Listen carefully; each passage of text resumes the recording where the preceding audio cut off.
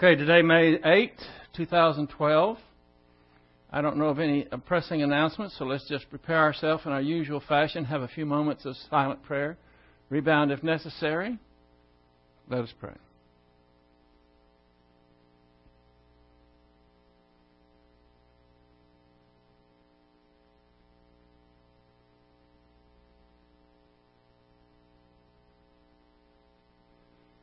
Heavenly Father, we thank you for providing for all our needs. We thank you for the rain we got today. We thank you for the opportunity to be here to feed upon your word, the grace system of perception, everything that's needed in order for us to continue to grow in grace and knowledge. So we pray you will help us to focus this evening, for we pray it in Christ's name. Amen. Now this would be a good time to get a pencil and paper. We're going to do something that I told you last time we would probably do. I take too much for granted. I thought everyone knew how to use the computer enough to search for things, and a lot of you don't even know where the binoculars are. I want to show you where the binoculars are, how to get them, how to keep them there, and how to use them. Because they're invaluable when you're studying. When you're looking for something, this particular icon will search the entire document. And as many times as you put in something, a word, it's going to go and find every word in that document.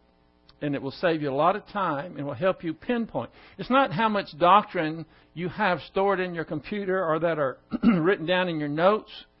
It's how much doctrine do you know, and when you don't know exactly or you want to be refreshed with regards to a doctrine, how long does it take you to find it? A lot of people just give up because they can't find it. So this is going to be invaluable to you if you have a computer and you use it. If you don't have a computer, well, maybe someday you will join the rest of the human race. Get out of the dark ages and get one. So here we go. Now, Garth is back there taking notes. Okay, now you might want to write these things down because I can guarantee you won't remember them until the end of this message if you don't write them down. What we see here at the top, we don't see anything yet, do we? Okay. What we see at the top here, these are called toolbars here. And they're just nice things that you have up here instead of having to go up into this menu and bring things up and look for them. These have certain particular functions that help you do something just with the click of a mouse. Like this one right here opens up a new document. This one opens a file. This one saves your file. This one is a print check, print preview, spelling check. If you don't have that one, mine, by the way, is wore out. Yes. This is Microsoft Word, and it's on a PC. Now, and this is like a 2007. If you have a 2000, it will be essentially the same look as this. I recently got a 2010 Microsoft Word, and it will look different from this. So if your computer doesn't look like this, and you still would like to have these things, let me know, and I'll sit down and show you how to do it. Whatever type of program you have. Yeah, this is. I'm glad you said that. That's Microsoft Word 2007 is what this is. So here's. I might show you a few of these other things as we go that will help. But first of all, you can customize these toolbars and put any of these icons to do whatever you want on it. And so what we've been discussing, what we ended with last time, were the binoculars. Now the binoculars is just a little icon to show you how to search for things. So you notice you don't see any binoculars in that toolbar, do you? So this is how you get the toolbar. I mean, the binoculars on the toolbar, as well as these other icons, whatever you want. You probably don't have them on there. So the first thing you do is take your mouse and you go up to an empty section, just like you see the mouse up here in this empty section in this toolbar. You see that? You right-click it. You use the right-click function, and this menu comes up. See, I have 3 toolbars open, standard, formatting, and web. You can have as many as you want, but usually 1 or 2 or 3 will suffice. What we're going to do is go all the way down here to the bottom where it says Customize. So we're going to take our mouse and go down to Customize. It's the bottom one. And when you click on that, another menu opens. Now to get that, remember we went into just a blank space on our toolbar, right-clicked, and we hit all the way down where it says Customize, and this will come up. Now, what you see here on the left are the features that you see up here. And each one of these features have icons in them. Now, I happen to know that the icon that we're looking for, the binoculars, are in the Edit menu. Okay? Right now, we're in the File menu. And just like I have if you want to bring up a new document, instead of having to go through a rigmarole, I can click that and a new document will instantly appear. See, here it is right here. New. That's where I got it from. Okay, so we're going to click on the Edit over here in the categories. We click on Edit, and you'll see that these all change because there's a new, different icons for each of the categories. So you click Edit, and these come up. Okay? By the way, these are undo. See, I have an undo and a redo here. Whenever you do something and it goes, you don't have to panic. Just hit the redo button and it'll go back exactly where you had it before. Here's the copy and cut and paste deals. We're going to just scroll down a little bit here in this. See, you see the different ones, and there's the binoculars. You see them right here? Now, that's what we want in order to search our whatever, wherever you are. You can be in a Bible. You can be in a whatever document it may be. You can type something in it and find whatever word you want. So the way to get these binoculars up here in this toolbar, this is what we're going to do, and this is how you do it. You take your mouse and you put it on here like we have it, and you click your left mouse button and hold it. That's what I'm going to do. I've clicked it with my left mouse button, and I'm holding it. See how it turns blue here? And then I'm just going to hold it and drag it up here. And you see how that little black vertical line comes in there? Wherever you want to put it, where that black line is where it's going to put it. Now I'm still holding my left mouse button. I let go, and look what appears. There's the binoculars. Okay? Now, we're going to go over that again from the start. It's not hard. Okay, so if we want to add an icon to our toolbar, so that whenever we want to search for something, our binoculars are right there, we go up to this part that's blank, we right-click, we go down to Customize. This menu opens up. You can just scroll through here in each one of these, like in the File. This has a lot of really good save, all these different things that it has. But we're going to go to Edit. Now, what I just did applies to anything in these commands. Any of these icons that you want, you can put them up in your toolbar the same way. So we're just going to go down to where we find the binoculars. What do I do now?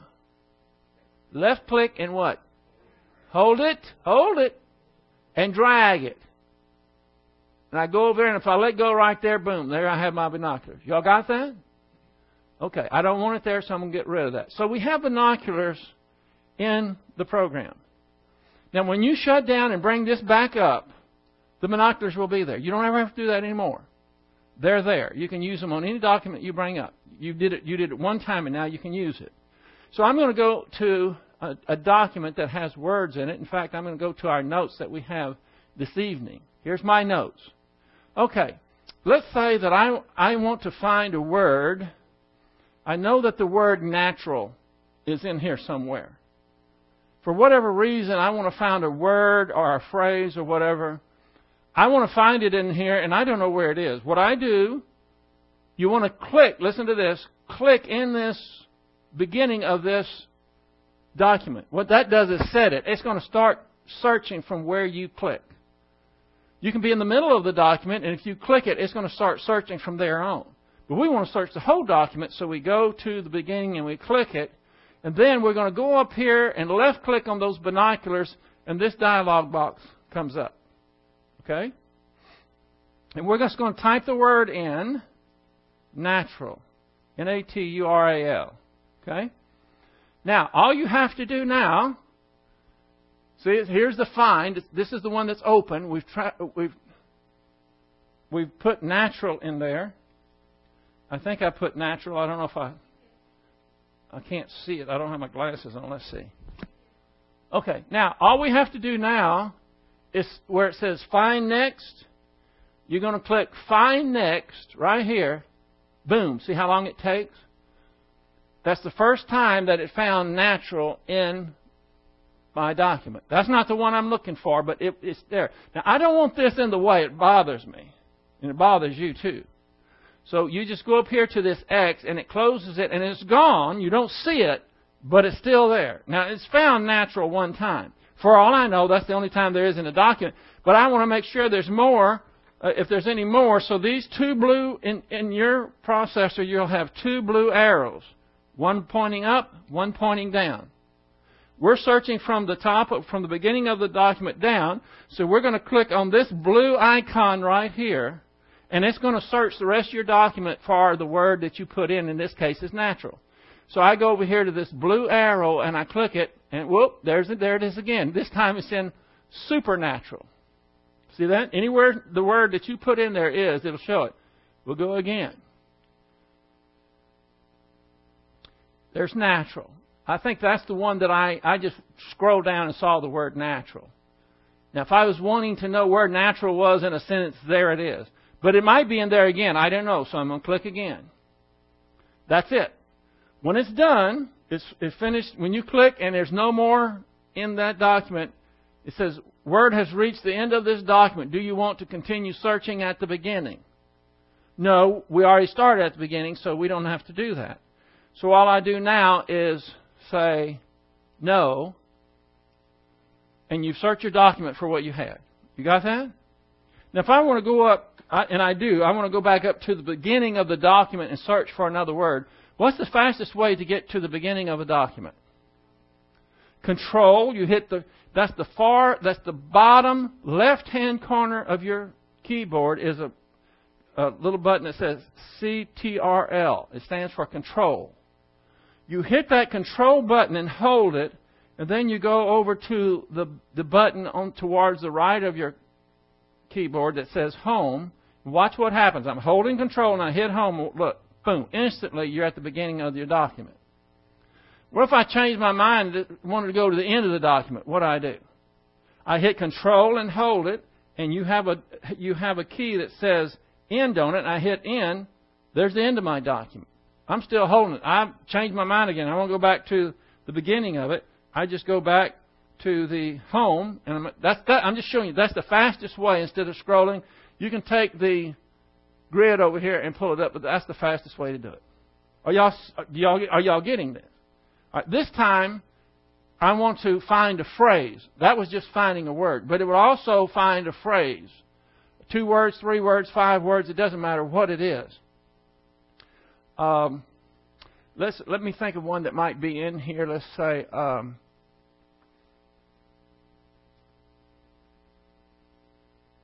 Let's just put and now. And now. I don't think it's in there. But how would I find out? What do I do to find a word or a phrase? Somebody tell me. I'm at the beginning of a document. Yeah, I go to binoculars. I'm going to go up here to binoculars and bring it up. And let's see. I'm going to turn this off because I'm going to find a phrase that's there so it won't. In what? In ages? Okay, let's put that in there. I'll bring this back up so you can see what I'm doing here. Okay. Natural is in there. You just take your cursor and click in that, and you can either delete it or I just backspaced it out. And I'm going to click within quotation marks. If it's more than one word, you put quotation marks, then you put in ages, and close it with quotation marks. That's how you do a phrase. Same way you go through the same procedure as a word, but only this time you're going to put it in quotation marks. And then I'm going to do what? Hit Find Next, right? Find it. It wasn't there. See how fast it searches it? Word has finished the document, and the search was search item was not found. So what I'm going to do is find one down there just to show you how it finds it. See, you can go to any document. Let's say you have some notes, some documents on here. Let's say you want to find if Lordship salvation was in your document. You want to learn something about Lordship salvation. You would just take and hit the binoculars, put in quotation marks Lordship salvation, and hit go, and it'll tell you in a fraction of a second if it's there. If it's there, it'll go to it. And you can see if that's what you want. If not, you hit that blue arrow at the bottom again, and it'll take you to the next time it's there. Isn't that neat? You don't have to go through and read the whole thing. Okay. Here's what I found a phrase. Okay, so I'm going to go up here to the top again. Here we are. Where? It says in the ages. I put in ages. Now I forgot what. Now I forgot what my phrase was. No. I could search to see if it was there. Now, Dot, don't talk to me after I get my phrase again. Okay? Okay, I got it. Okay, here we are. We're going to hit the binoculars. And this time, you can just, when that's like that, you can just hit delete and it will, just start typing. Okay, I'm going to start with parentheses. Quotation marks. Show up. Okay? I desperately need to know if show up is in this document. I want to find out if anything is show up. Okay, so what do? I got in quotation marks. I hit find next. Wasn't. It said it wasn't in there. Well, yes, I can. That doesn't stop me. I got some interference in here trying to come in on this computer. It's there. You know how I know? What did I do wrong? I don't think I clicked in here. Let's try it again. Huh? Show up. And did you see it somewhere?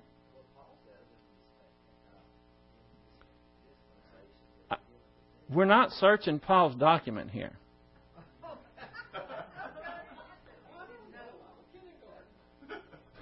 Okay, here's show up right here. So it's got to be there.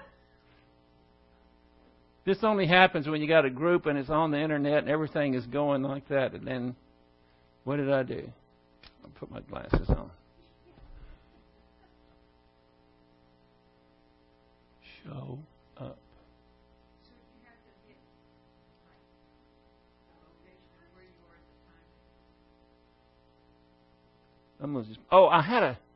There's a dot before it. See this little dot? What happened was I didn't hit the dot. It's all your fault. Now get rid of the dot and I hit the quotation mark show up. Now we're going to go find.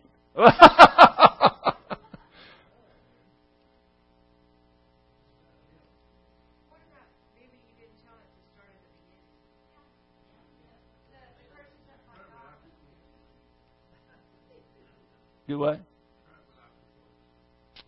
They're supposed to have quotes. Okay, I'm just going to put show. You can hit enter as well as. Well, it's showing. Aren't I making this simple for you? Okay. All right. Anyway, that's how you use the binoculars. You know how to get them in there. You know how to do they'll be there from then on. And when you're in the commands, you go to the commands and you can get any icon you want. Let me just show you one that I have that I think everybody ought to have. See this right here? That's the paintbrush. See that right there? It's called the paintbrush. And whenever you want something in your document to take on the look of something that you've already got there, like let's say that I see where it says plan and purpose here. If I want it to have the same font size and color and everything that this has, I go to the paintbrush and click it. See how it turns to a little paintbrush? And I just gloss over this and let go. Well, I did wrong. See, I just go back here. I'm going to go over this. You don't have to do the whole thing. I could just do one letter if I want to. And I go to paintbrush. And then I don't hit any button. I just bring this paintbrush down to where it says plan and purpose and go over it. And when I let go, see? It takes whatever when you hit paintbrush, when you highlight something and hit paintbrush and bring it down to wherever you want it, the rest of the document to look like that same text, you just go over it and let go and it'll do that. Okay? Oh, yeah, that will save you tons of time. If you want to make something bold or whatever. Now, what do? I don't want that. It's here. So what will I do to undo that? I just hit the back undo arrow up here, right here. Then I'm back where I was. That's all I'll show you for right now. But if you use these things, they're incredible. I don't know how much you're on the computer, but most people are on the computer quite a bit. If you want to copy something, you can just do the same thing. Highlight it and go to the copy icon. The copy icon is... I don't have a copy icon on here. Well, I could put it on there, but I'm taking up too much time. Anyway, you know how to search something now.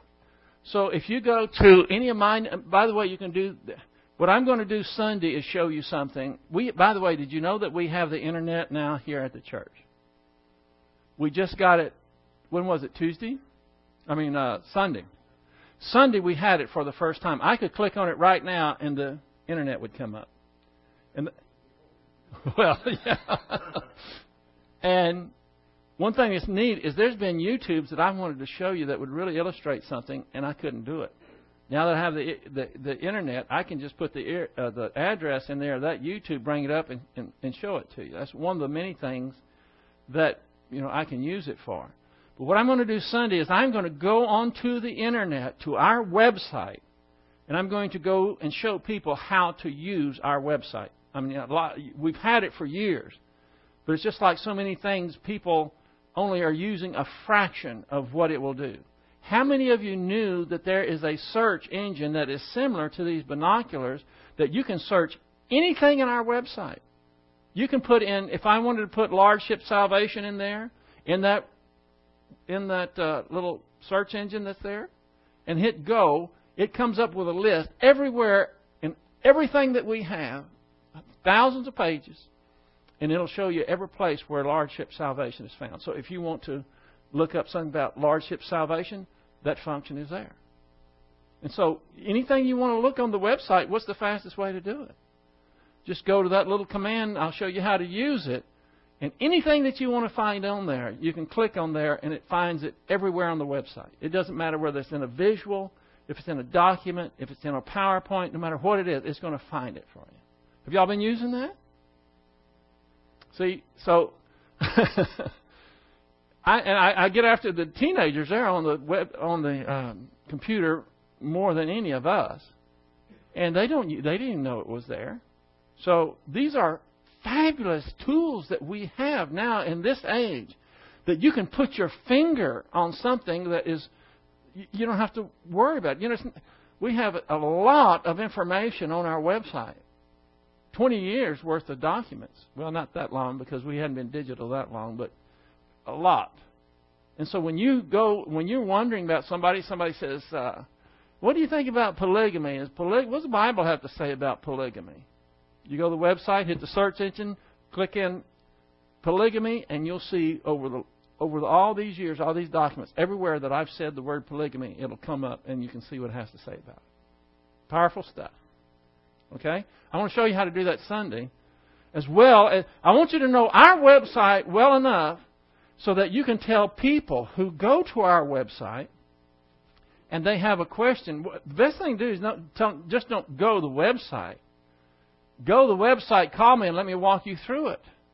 Because we have links, we have order forms, we have visuals, we have doctrines, we have things about the church, we have music, we have tons of stuff on our website that I think people are not using, and that's what it's there for. Okay? Yes. I'm considering it. I'm thinking about it. Where's Ken? Can it? Can we do live streaming now that we have the internet? I mean, I know it takes software and so forth, but since we have it, is that a possibility? Okay. We'll find out. See, I know that there are people out there that this is their church. They are extended members. And they get their doctrine through this website. And if they hear us right now talking about live streaming, they're going to start salivating. Because it's one thing to go to the website and bring up archives. But when you know that church is meeting at a certain time and it's live, that's the closest thing you can be to being there. And it makes you have a lot more self-discipline. Because if you're going to get it and you're going to get it live, this is the time to do it. And you'll rearrange your schedule. You do whatever you need to do in order to be part of the body of Christ that's meeting. It just so happens you're not sitting in the next row. You may be sitting miles away, but we're all meeting together. And it has really some good advantages to it. But like everything, there's some cons. And we'll have to sort that out and see if we're going to do it, but if we have the capability. So I was going to bring that out, but leave it to Doc to let the cat out of the sack.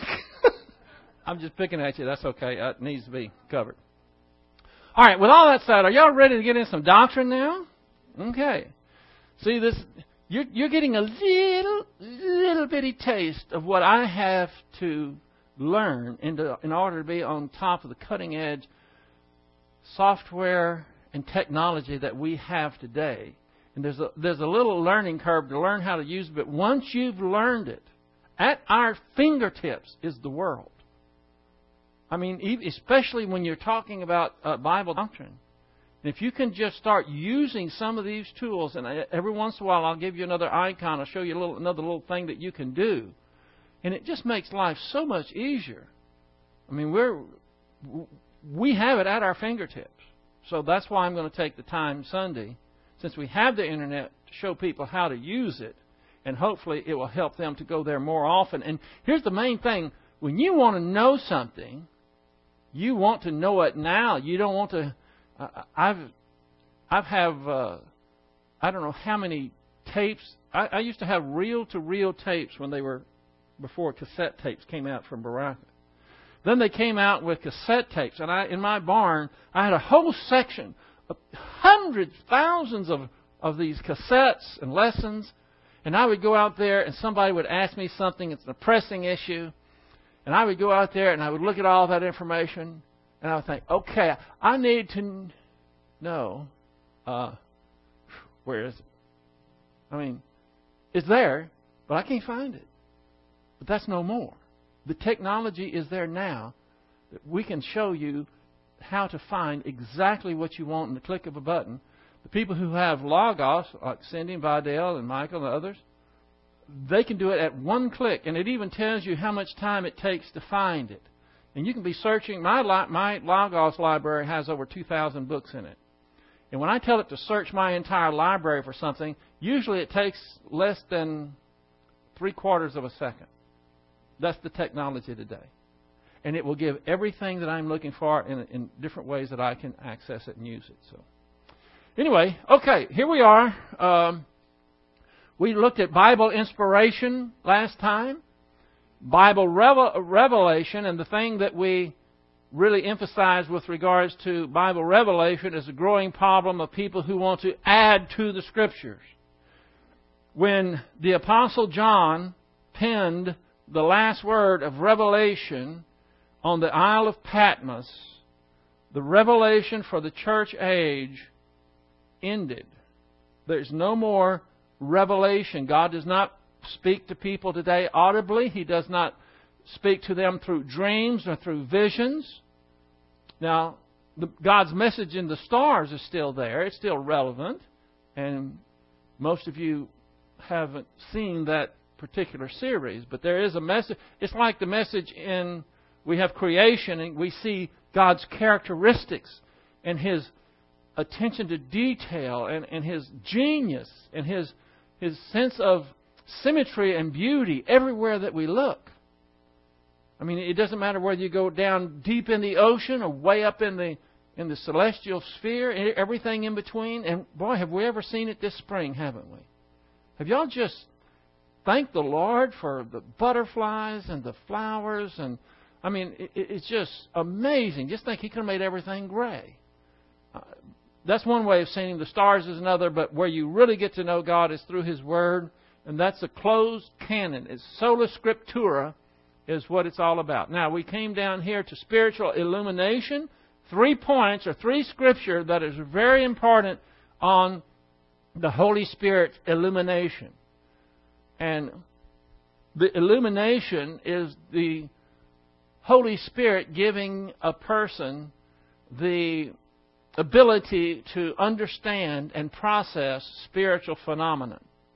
By the way, what do you have to have first before you can understand spiritual phenomena? Now, I'm talking about as a, well, let me just put it this way. As an unbeliever, and we see here the unbeliever is spiritually dead. The gospel is spiritual information. 1 Corinthians chapter 2 says that to an unbeliever, spiritual things are nonsense. They cannot know them. So the Holy Spirit has to supernaturally act as a human spirit that the unbeliever does not have so that he can understand the spiritual information so that he can be saved. That's what these 3 verses are about. It's very important that you understand that because people have got off. It's been tweaked a little here and a little there and got off. For instance, if you were of the Reformed theology bent, that would be the Calvinists, they understand that a depraved, spiritually dead person cannot understand spiritual phenomena. So, but they think, well, what God has to do is actually give you the faith to believe it. Now, that's going overboard. That's going too far. And so we have to realize there is a supernatural action that takes place when the gospel is given. Whether it's received or not, it's God the Holy Spirit that makes that gospel information clear, lucid, perspicuous to an unbeliever. Apart from that, he would never understand the gospel. And why that's so important is that it really takes the heat off of us. Not only does the Holy Spirit make it clear to the unbeliever, His convincing or convicting ministry begins as well.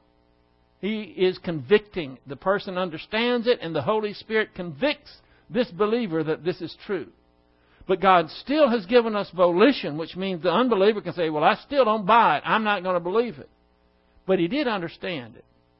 Here's the 3 verses. First one that we looked at, I just mentioned a moment ago, this is showing you that an unbeliever cannot understand spiritual phenomena. 1 Corinthians 2:14. But a natural man, unbeliever, that's the psychikos man, the soulish man, he doesn't have a human spirit, does not accept the things of the Spirit of God, for they are foolishness to him, and he cannot understand them because they are spiritually apprised or discerned. He can't do it. And also, that's why you don't want to get off on talking about the way to live the Christian way of life when he's spiritually dead, because he can't understand anything you're saying. It doesn't make sense to him. Start with the gospel. That's what the Holy Spirit convicts an unbeliever with. The next one is in Matthew 16:15 through 17. Now, it'd be a good idea in your Bible or somewhere to put these 3 down. This is what we call common grace.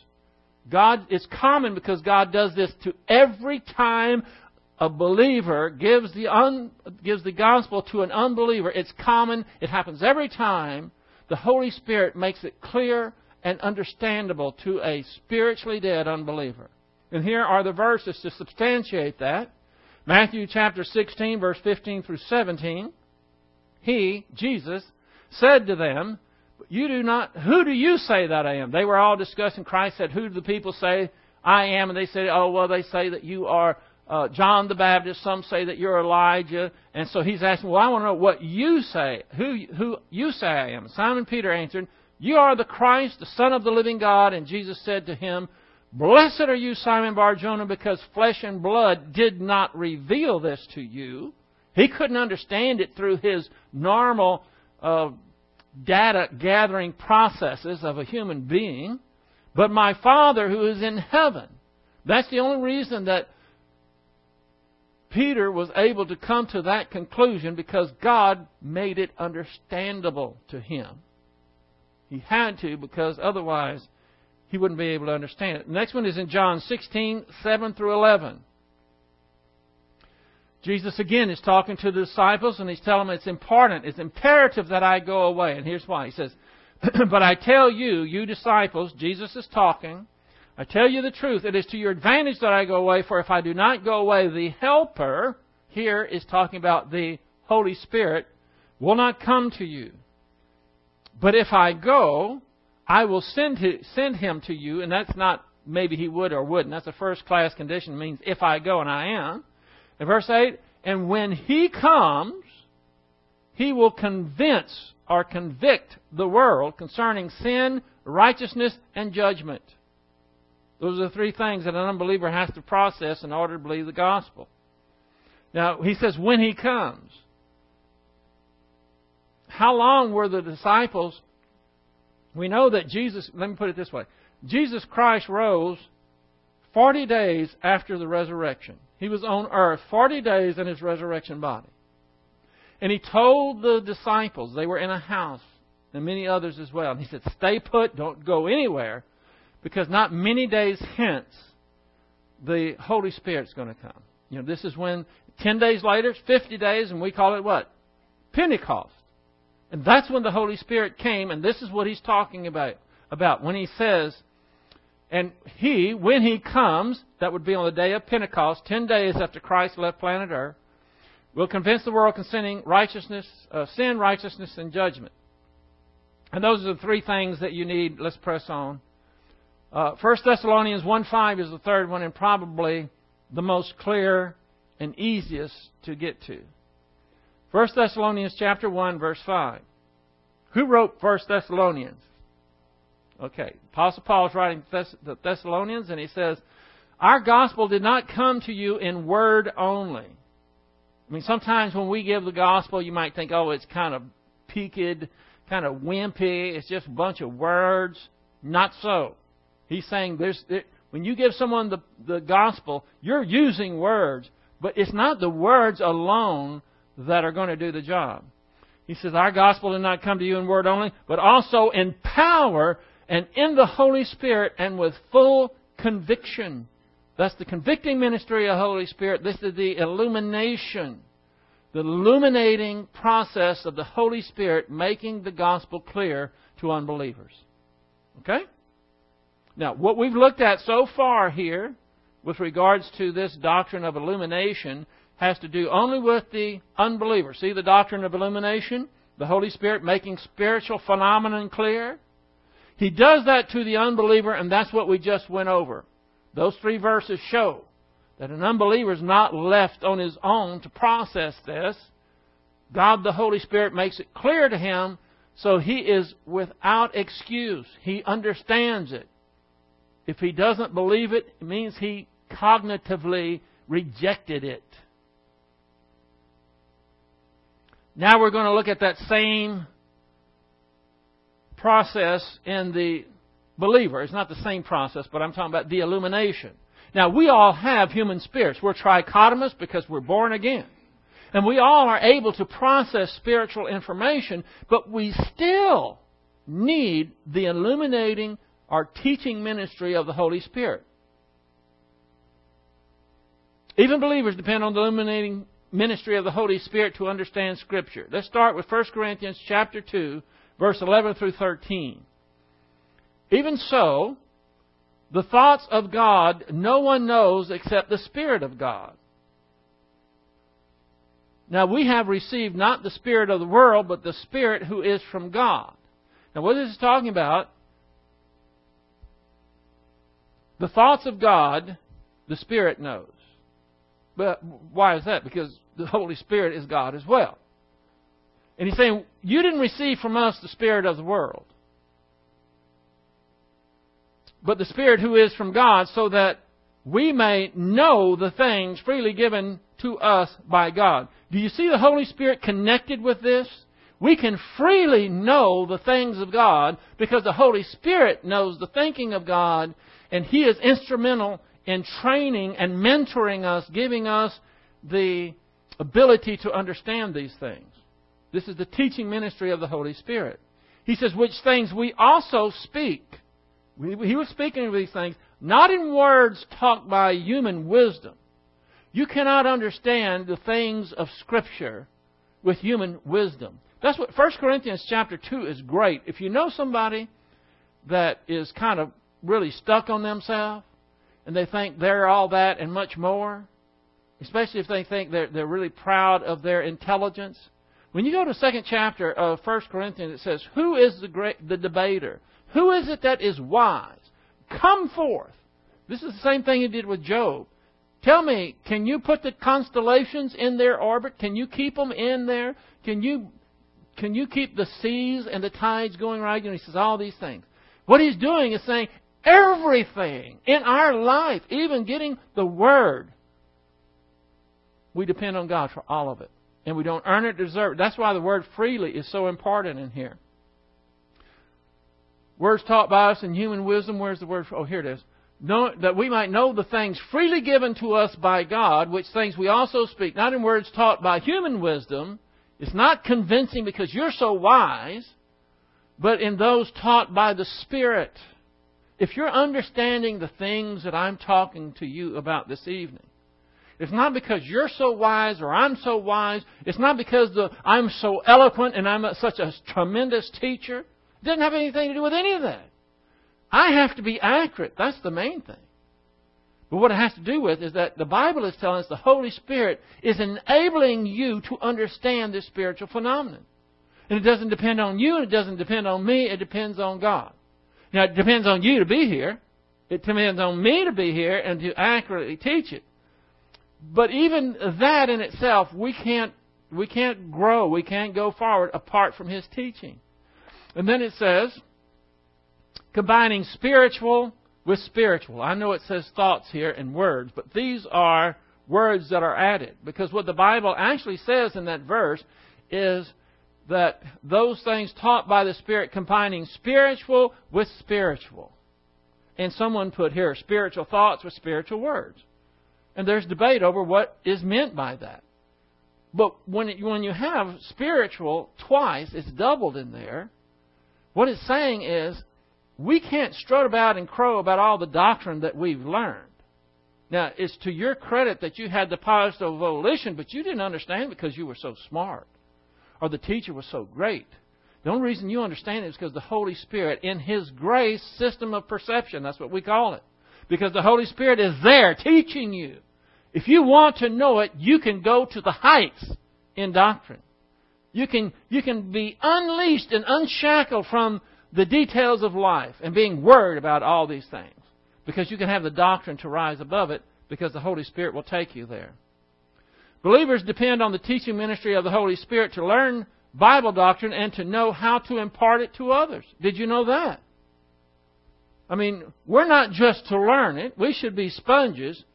But what happens when you're going to do some work with a sponge? What do you do a lot of times? Don't you squeeze it out? Huh? Get whatever's in that sponge, whatever it's accumulated, what it really is going to do some good is when you squeeze it and it goes out and then you start rubbing, that's doing some good. If you have a sponge and all it ever does is just take up the water, well, it might clean off the counter. But you eventually have to what? Squeeze it. And so that's an analogy to this. Luke chapter 12, verse 11 and 12.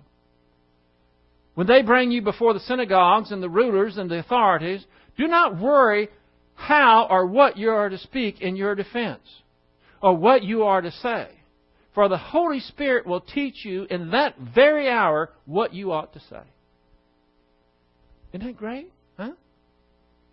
We're worried about, if I say the wrong thing and all this. But what this verse isn't telling you, I will tell you. You can't say something you don't know. The Holy Spirit is going to bring a doctrine out of you that you haven't learned. It's not magic. You got that?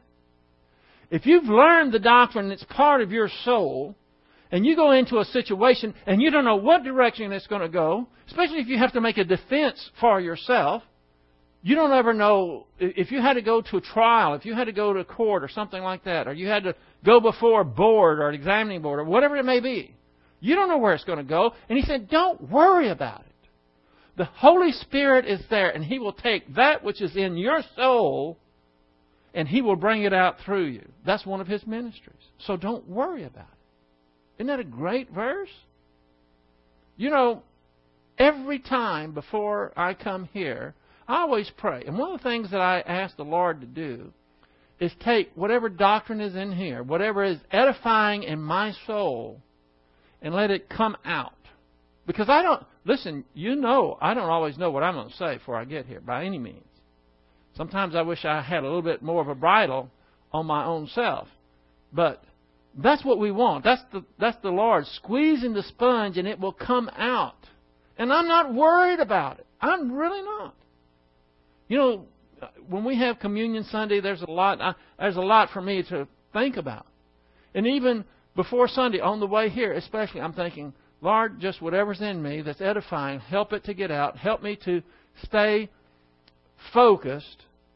And that's all. From that on, I don't have to say, now what am I going to say first? What am I going to say second? What am I going to say third? Or what if that? None of that. We don't have to do that. But you know what? I can't teach what I don't know. And I have to be prepared. We all have to be prepared. But this is saying, don't worry about all these things, because the Holy Spirit will teach you in that very hour what you ought to say. Now, that's not saying He's going to have a Bible class with you right there on the spot. When He says teach you what to say, what it means is He will draw out of the memory banks in your soul that doctrine that you need, and it will come out of your mouth, and you won't even have to search for it. It's there. Have you ever done that before? Have you ever been before an unbeliever or been before someone and you knew that you were on the spiritual cutting edge? And they may have challenged you on something. And you didn't even have to think. I mean, you were speaking before you even thought, and the words are coming out. And it's like you're sitting over beside yourself and you're thinking, oh, man, where did that come from? This is where it came from. If you haven't experienced that, it's not a hoot. It's awesome. It's awe-inspiring to have when you know that the Holy Spirit has taken those things you've learned and they're just pouring out. And you don't have to sit and think about adjectives or anything else. They're there. The Holy Spirit has used you to edify, to help someone else. That's what this verse is about. See, the more you scratch the surface of the Bible, the more you see how much we depend on the Lord and how faithful He is in every little small detail. Isn't that great? John 14:28. Excuse me, 26. Thank you. I guess I better put these on. But the Helper, the Holy Spirit, whom the Father will send in my name, He will teach you all things and bring to your remembrance all that I said to you. See, that's kind of similar to the verse we just had. Now, this is Christ talking to His disciples. And He's saying that the Holy Spirit's going to bring so that you will remember what I said. The things that I said to you. The Holy Spirit wasn't going to bring into their remembrance the things that Christ didn't say. They had to already have heard it. And you know what? When you come to Bible class and you're consistent over and over, you don't remember everything. You can't. We're not like computers that can spit out data exactly the way it went in. That's not the way we are. God didn't program us that way. But what happens are you are setting up wheel tracks in your soul, memory banks of truth. And whenever they're needed, it's the Holy Spirit that goes in there, gets that, and feeds it right back out. I know that we all fall short and forget sometimes. But I know also how many times I've been on the front lines and I didn't have to strain. My vocabulary sometimes surprises me.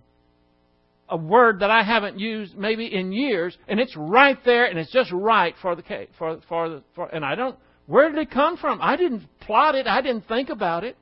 In mid-sentence, I said a word that was perfect that I rarely use. That verse is explaining it.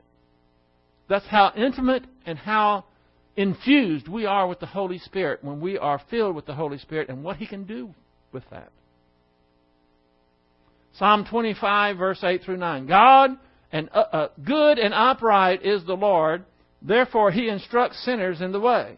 He instructs who? Sinners. What are we? Sinners.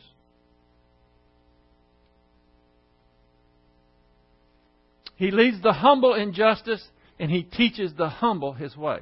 Humble used twice there, by the way. I much more have someone that is humble, that's not the brightest bulb on the tree, than have the brightest bulb on the tree that you can't teach anything. God uses humble believers that are teachable. Revelation 2:11. He who has an ear, let him hear what the Spirit says to the churches. What does it mean when it says, he who has an ear? Well, of course, He's not talking about these squirrely looking things that hang off the side of our heads. These ears. I mean, there's a few people that don't have ears, but very, very few. He's not talking about physical ears here. What is He talking about? Volition. He's talking about those with positive. What He's actually saying is, those who have positive volition, let them hear. Let them pay attention what the Spirit says to the churches. Because they are the only ones that are humble and hungry and wanting to know, and that's who the Holy Spirit speaks to with regards to the churches. Now, I'll tell you something that I learned. It just happened to be in the memory banks with regard to this verse. This same expression, he who has an ear, let him hear what the Spirit says to the churches, is used 3 times in the first 3 chapters of Revelation. Then, in Revelation chapter, I think it's 16, 17, I'm not for sure, it says, he who has an ear, let him hear what the Spirit says. And then it ends. Did you figure out why he ended there? Come on now, y'all can figure this one out. The church isn't there. See, it's only in the first 3 chapters of Revelation that he speaks directly to the churches, and everything is about the church is the first 3 chapters. And then after the first 3 chapters, the whole thing changes, and then you're in heaven in chapter 4. Paul is taking it to heaven then. He's talking about something else. And the church isn't mentioned again until Revelation chapter 19 and 20. Everything in between there is when all the hell is going to break loose. Even again, it says, he who has an ear, let him hear what the Spirit says. But not to the churches, because the churches aren't there. I just thought I'd throw that in because it happens to be lurking about in my neuron somewhere. So even for us, we have to have that. And see, you know what? The Holy Spirit is not going to teach you these things or mentor you or anything if you're not filled with the Holy Spirit. You can't do it. You're not, essentially, you've checked out. You're absent without leave. You don't care. And He cannot teach you anything. It's our volition. Like I said, the only thing that we really have that's so valuable is our humility and our positive volition. Now that is what God uses. And that's what He's looking for. Humility and positive volition go hand in hand. And when they're hungry, He can do all of this. But even if you're a believer and you have a human spirit, certainly He's not going to teach people that don't show up and not interested, but even people who show up and they don't want to be here. They're just here. They're not going to get this ministry. They have to be. The power source is being plugged in, being filled with the Holy Spirit. That's why we take time. Every time before we begin, I take the time to make sure. Let's make sure we're all filled with the Holy Spirit so the Holy Spirit can be the power source to illuminate us. Because we can't do it on our own. Yes?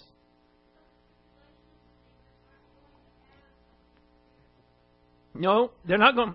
I didn't say they're not going to have the Holy Spirit, but they're not going to have the Holy Spirit the way that we do.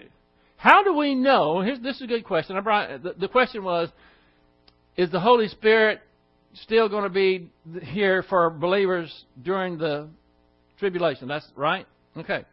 How do we know absolutely certain that He has to be here in some fashion? How are they going to be saved if they don't have the natural grace? Common grace. The common grace. They would never even be believers if the Holy Spirit was not, with the ministry of the Holy Spirit, when common grace has to be here, or there would be no one saved. Because they're a spiritual phenomenon. And when the rapture happens, what happens? All believers, shoom, we're gone. Nothing but unbelievers left. Were it not for the common grace, ministry of the Holy Spirit, illuminating them to the spiritual phenomenon of the gospel, no one, not one, would be saved. So, what about when we're looking at 2 Corinthians chapter 2, and the Antichrist is not going to come until he who restrains the Antichrist is out of here. And I took some time explaining to you, through the Scriptures, giving you evidence that this was the Holy Spirit. Well, the Holy Spirit is, for one thing, omnipresent. The Holy Spirit is not going to be here the same way that He is here today. Certainly, the Holy Spirit working through us, and what we've been talking about, talking to believers or unbelievers, imparting truth, that won't be here. There has to be another source. It's another reason why you know that we're not going to be here during the tribulation, because if that was the case, why does God have to have 144,000 Jewish witnesses? Why did He have to have the 2 witnesses if He's got all these believers here that can witness? So that means that the Holy Spirit still has a ministering spirit during the tribulation. We know that because our people are being saved. But the restraining ministry through the church age believers is not going to be there. It's going to be absent. And that's the big deal. I'm out of time.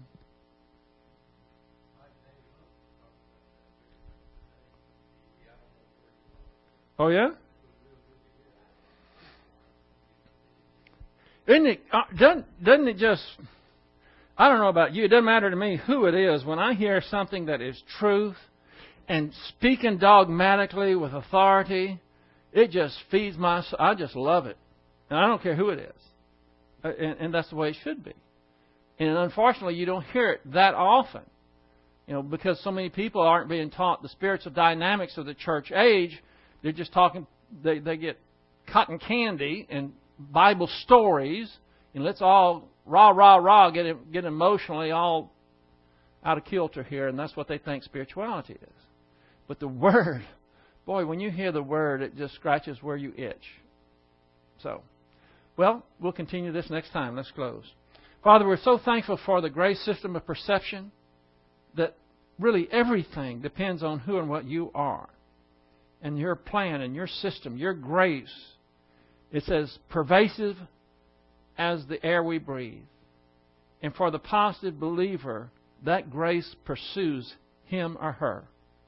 And we're so thankful for that. Just help us to be humble, and help us to continue to have that hunger and thirst, that positive volition, that zeal, so that we can